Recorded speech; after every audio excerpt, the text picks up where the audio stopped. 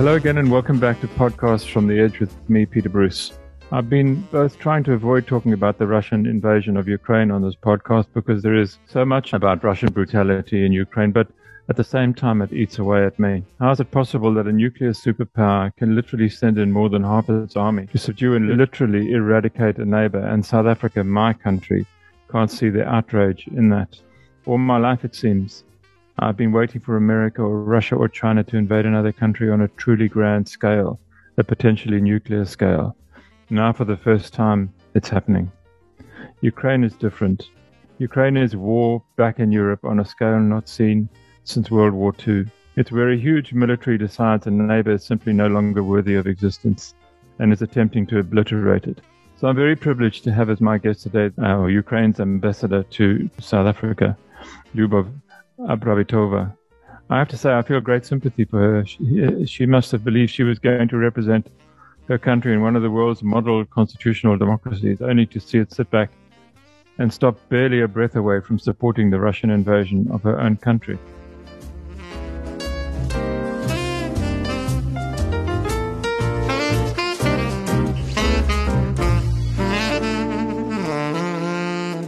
Ambassador, you went to university in the city of Odessa in the Black Sea, I think, a city now almost certainly a target in the coming weeks of Russian naval and air and probably ground attack. When you were studying diplomacy there, were there ever any lectures on what to do if you found yourself head of a mission in a semi-hostile country? Good morning, Peter, and I'm very grateful to be on your platform and grateful for your sympathy and for your initiative to speak about the Russian war in Ukraine. I also asked this question to myself, whether in any other country in the Institute of International Relations you would be taught how to act in the case of someone's aggression against your country. And the answer is no. Because after the world have seen the World War II, and after we established, as we believed, a very firm and trusty platform of international organizations and of international law, I think that all the countries in the world are very accountable to these structures when it comes to violations of international law. So unfortunately, the environment where Ukraine appeared today with start of open Russian invasion, it's not something new that happened. You know that the war started in 2014 already, and the annexation of Crimea is something that we've seen for 8 years before the open invasion started. And unfortunately, the international institutions and the principles on which they are based were not able to stop Russia, to accuse it with one voice. And maybe that is why where we are now. Because we didn't take Crimea seriously. Yes. I can see on Twitter this morning that you've had an exchange with the spokesman for our foreign ministry, Durko. And you complained in a tweet, you said, #talk to me. Since the beginning of the Russian invasion, I did not have any requested meeting with SA government officials, 45 days. My people are under brutal attack of the Russians now, and you accompany that with a video. The spokesman for Foreign Affairs, or for Durko, whose name is Clayson Moniela, he says in a reply to you, Ambassador, you know this is wrong and undiplomatic. You met Durko diplomats on 3 March, head of Europe branch several times, President's international relations advisor, deputy minister. And he says, we've long made a request for the president to speak to your president. You're not responding. It's difficult to know where the truth is there. We know the government has claimed a couple of times that President Ramaphosa has tried to speak to President Zelensky and hasn't succeeded. Is he, as far as you know, are these attempts actually being made? Let me explain you. First of all, I never chatted with Mr. Moniela. I don't know him personally, and never since the beginning of invasion himself initiated a meeting with me. Though I'm always open to and quite flexible, and I'm opening my time to talk to all the officials.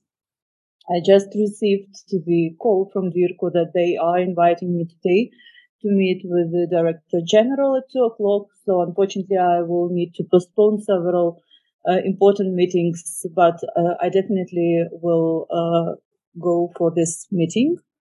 I never complained. And if my message and my tweet yesterday looked like a complaining, it is not. I called on South African government to talk to me.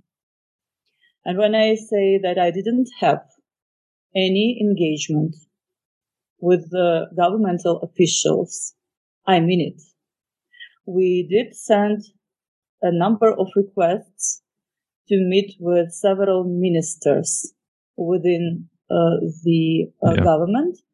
And we, as you can see, and you can follow it also from their open sources, we never were able to speak about the war of Russia in Ukraine on that level. And I think it is very important, especially taking into account that we are working on the telephone call between our presidencies. So my issue is that in order our presidents to discuss the war in Ukraine, I'm here to brief South African government about Ukrainian perspective of what is happening.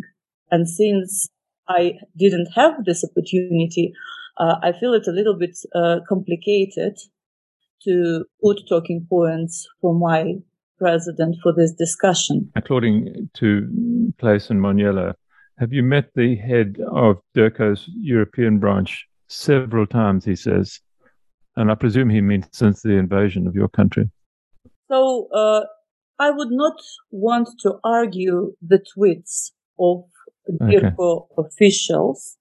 We did have a meeting with Mr. Botas before invasion started on my request, on the request of the embassy, when Russia was building up its military presence on the borders. And this was the issue that was discussed, that we wanted South Africa to intervene and to be aware about 100,000 troops of Russian Federation on our borders. And what was discussed is that this is a real threat, and it was, and we see that it's really broken through to the open invasion and war. So that's why we were insisting on that meeting. I'm aware that after we requested the meeting with Her Excellency Naledi Pandor, that she requested that this meeting would be held by DM Botas, and we are waiting for this meeting still. On the second day of Russian invasion, I did meet with the advisor of the president, and during our conversation, I was informing her on what was happening, and I requested the meeting with the president. And I never heard from anyone since that time. Okay.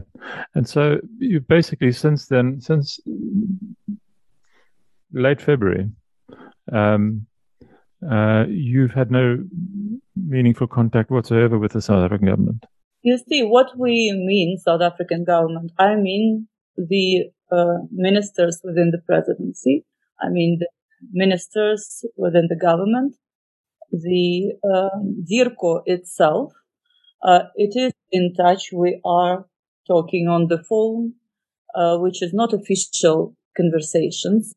We are providing officially notes verbals. This is how the diplomacy works, with the latest developments that are happening in Ukraine, with the latest statements of our government representatives.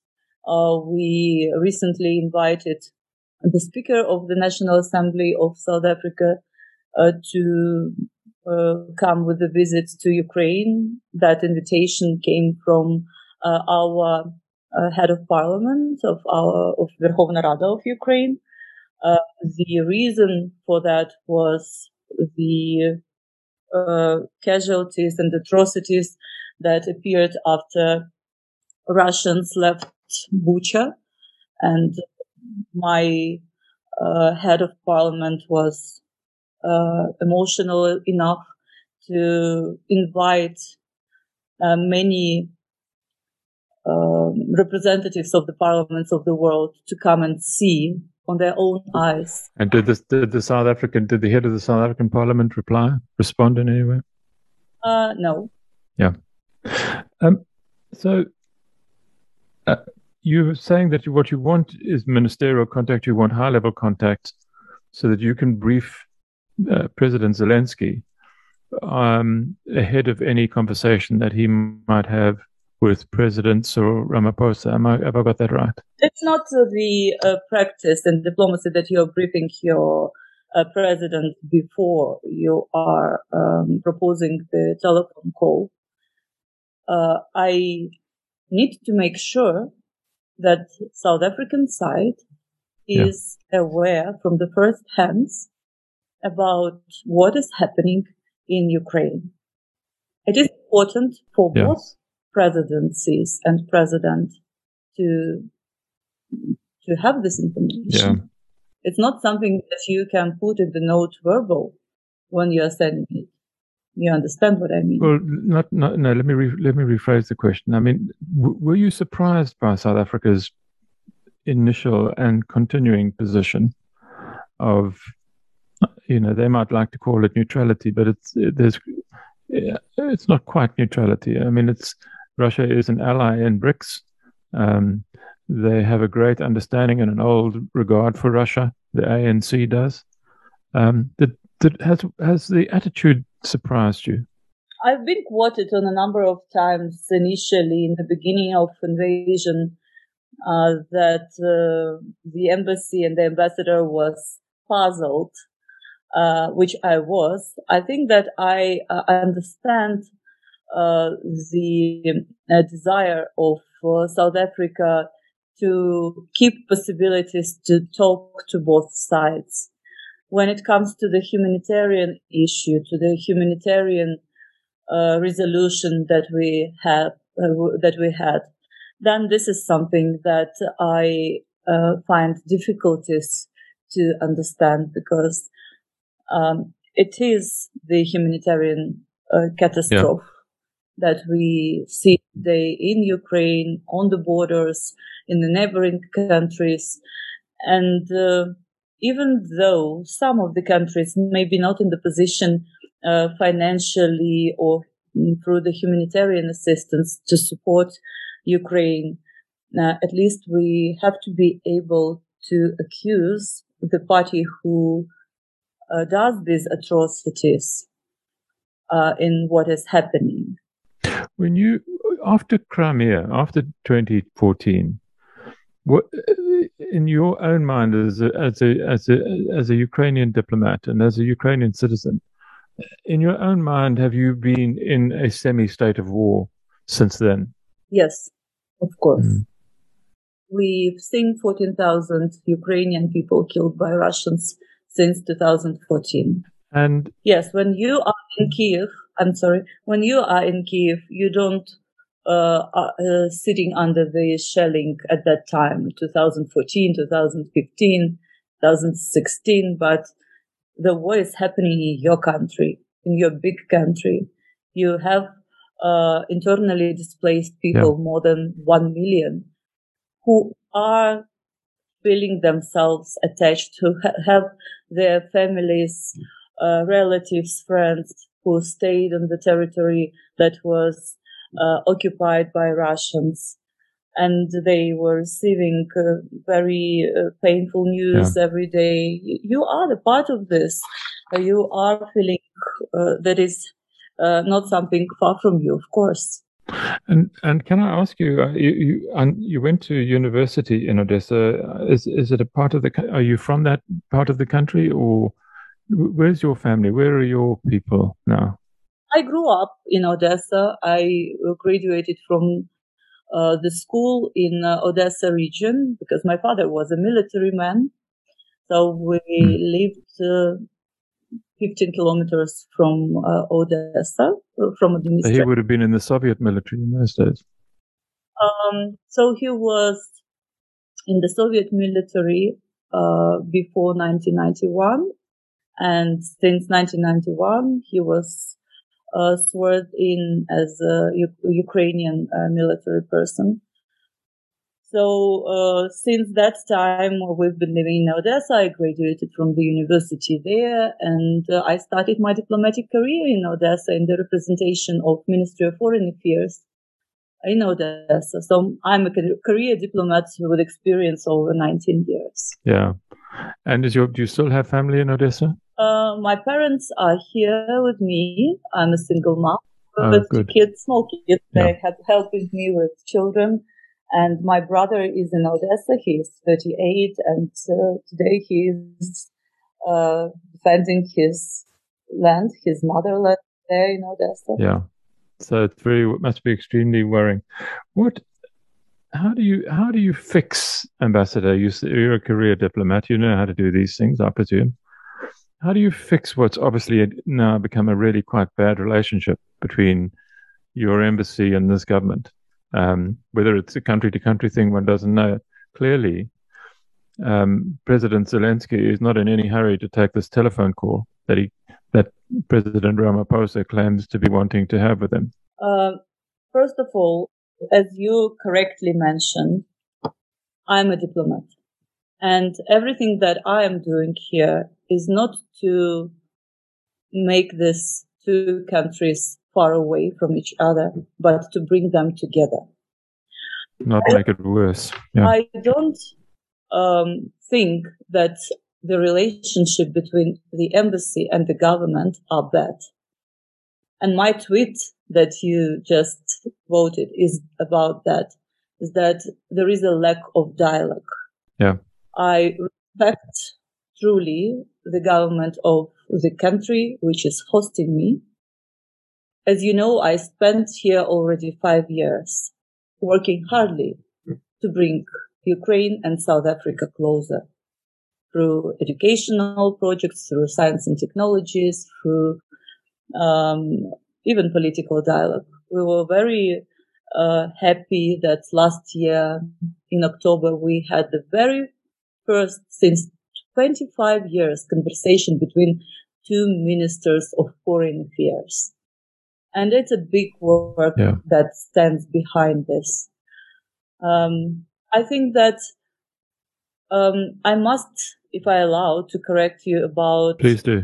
Ukrainian president being not in a hurry to talk with South African president.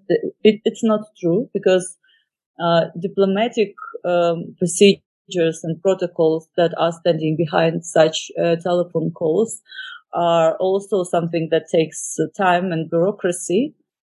But unfortunately, it is not just the telephone call during the peaceful times.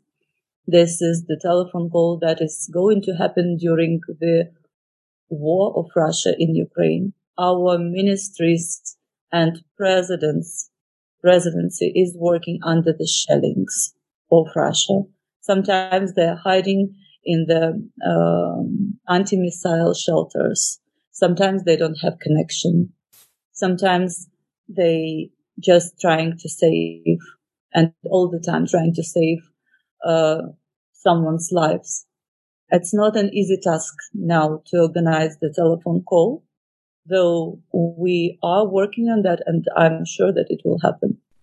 Although it was interesting and amazing in a way to watch both Ursula von der Leyen from the European Union and then British Prime Minister Boris Johnson walking the streets of Kiev with your president just the other day. I mean, a visit must take a lot longer to organize than a telephone call.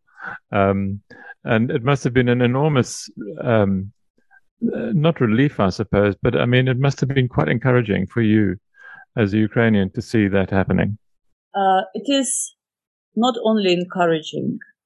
When we see this united support of our partners, when we see how they are acting and providing us with all the forms of assistance, how they are trying to help us to sustain our sovereignty and our territorial integrity. Of course, that gives you a lot of courage everywhere in the world to be a representative of your country. Yes, I think that it was a very brave gesture from Mr. Boris Johnson, but also from other officials who recently visited Kiev, and you know that it is not safe, and you know that even our cemeteries being mined, it's not safe to walk. So that shows and sends some very strong political and personal message to Mr. Putin. Don't you think so? I would have thought so. I mean, just what do you think?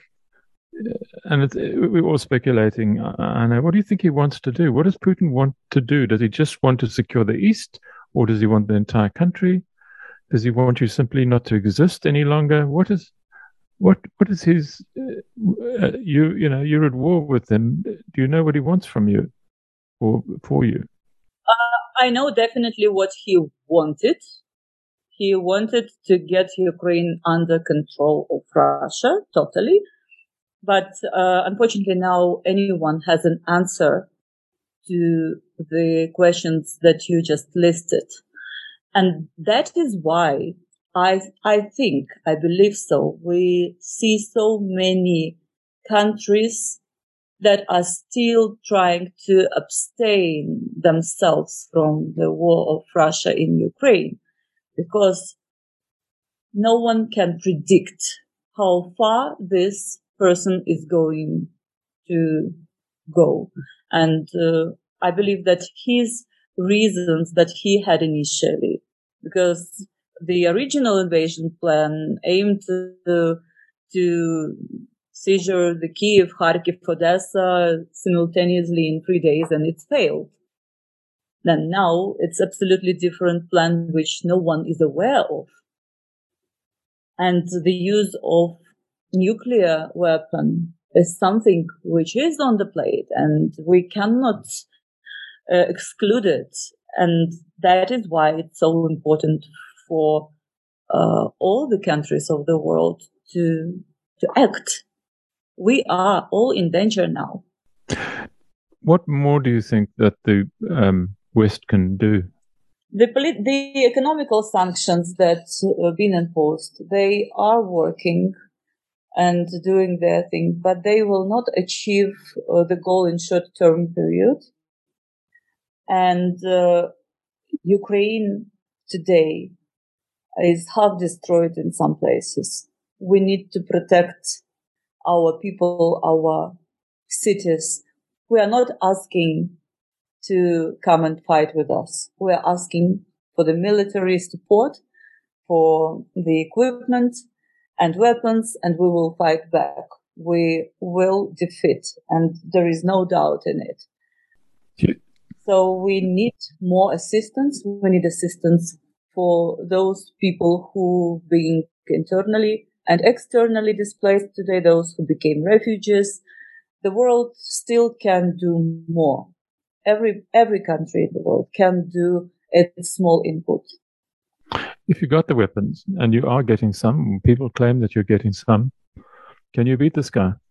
I'm sure we can, of course, because we are fighting for our existence. We are fighting for our land. We are fighting back.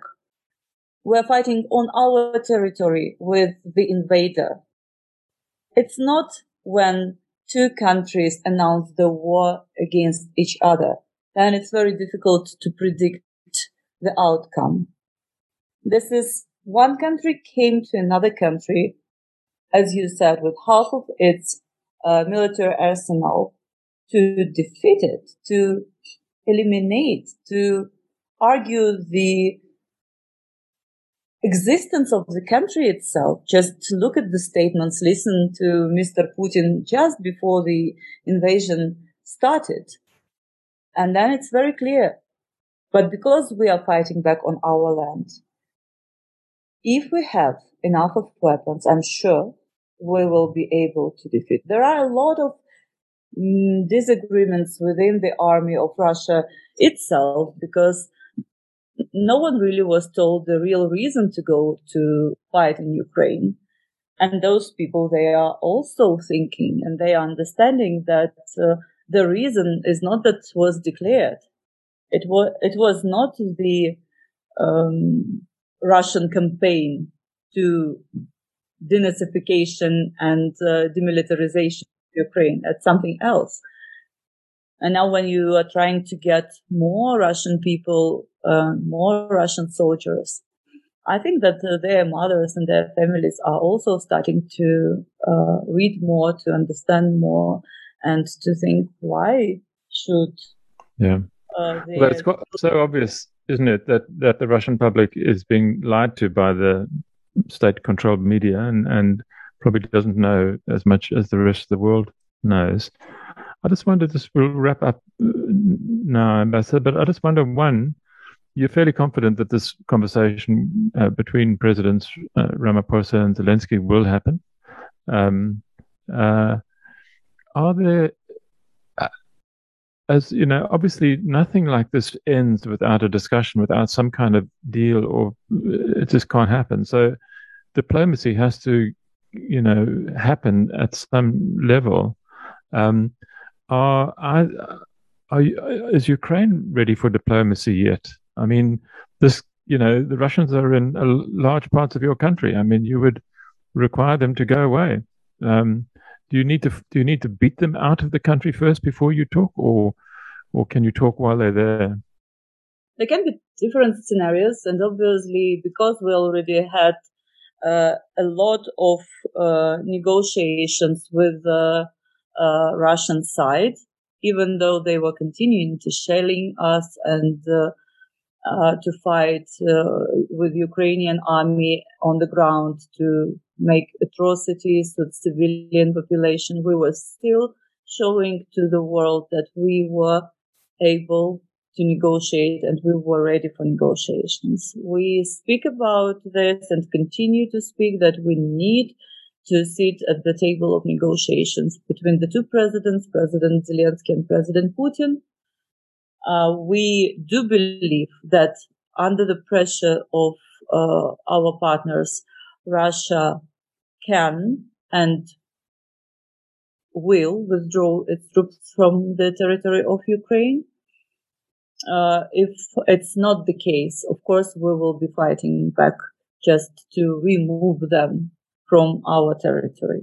But I am, as a professional diplomat, I strongly believe that negotiations, real negotiations, that ones that are aimed for the long-term and long-lasting solution, are possible when you don't have a gun at your head.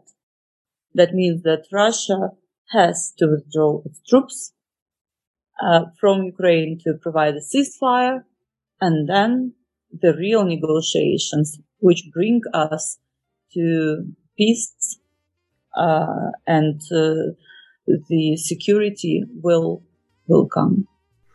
Ambassador, thank you for your time, and it's been a great pleasure to talk to you and to just listen to you. And once again, I want to just express my horror at what's happening to your country. And thanks very much to Ambassador Bravitova for your time. And I'm sure most South Africans wish you well in your efforts here and that you're able to clear the enemy out of your country. I'll be taking a short break from the podcast, and we'll meet here again in early May. Bye for now and take care.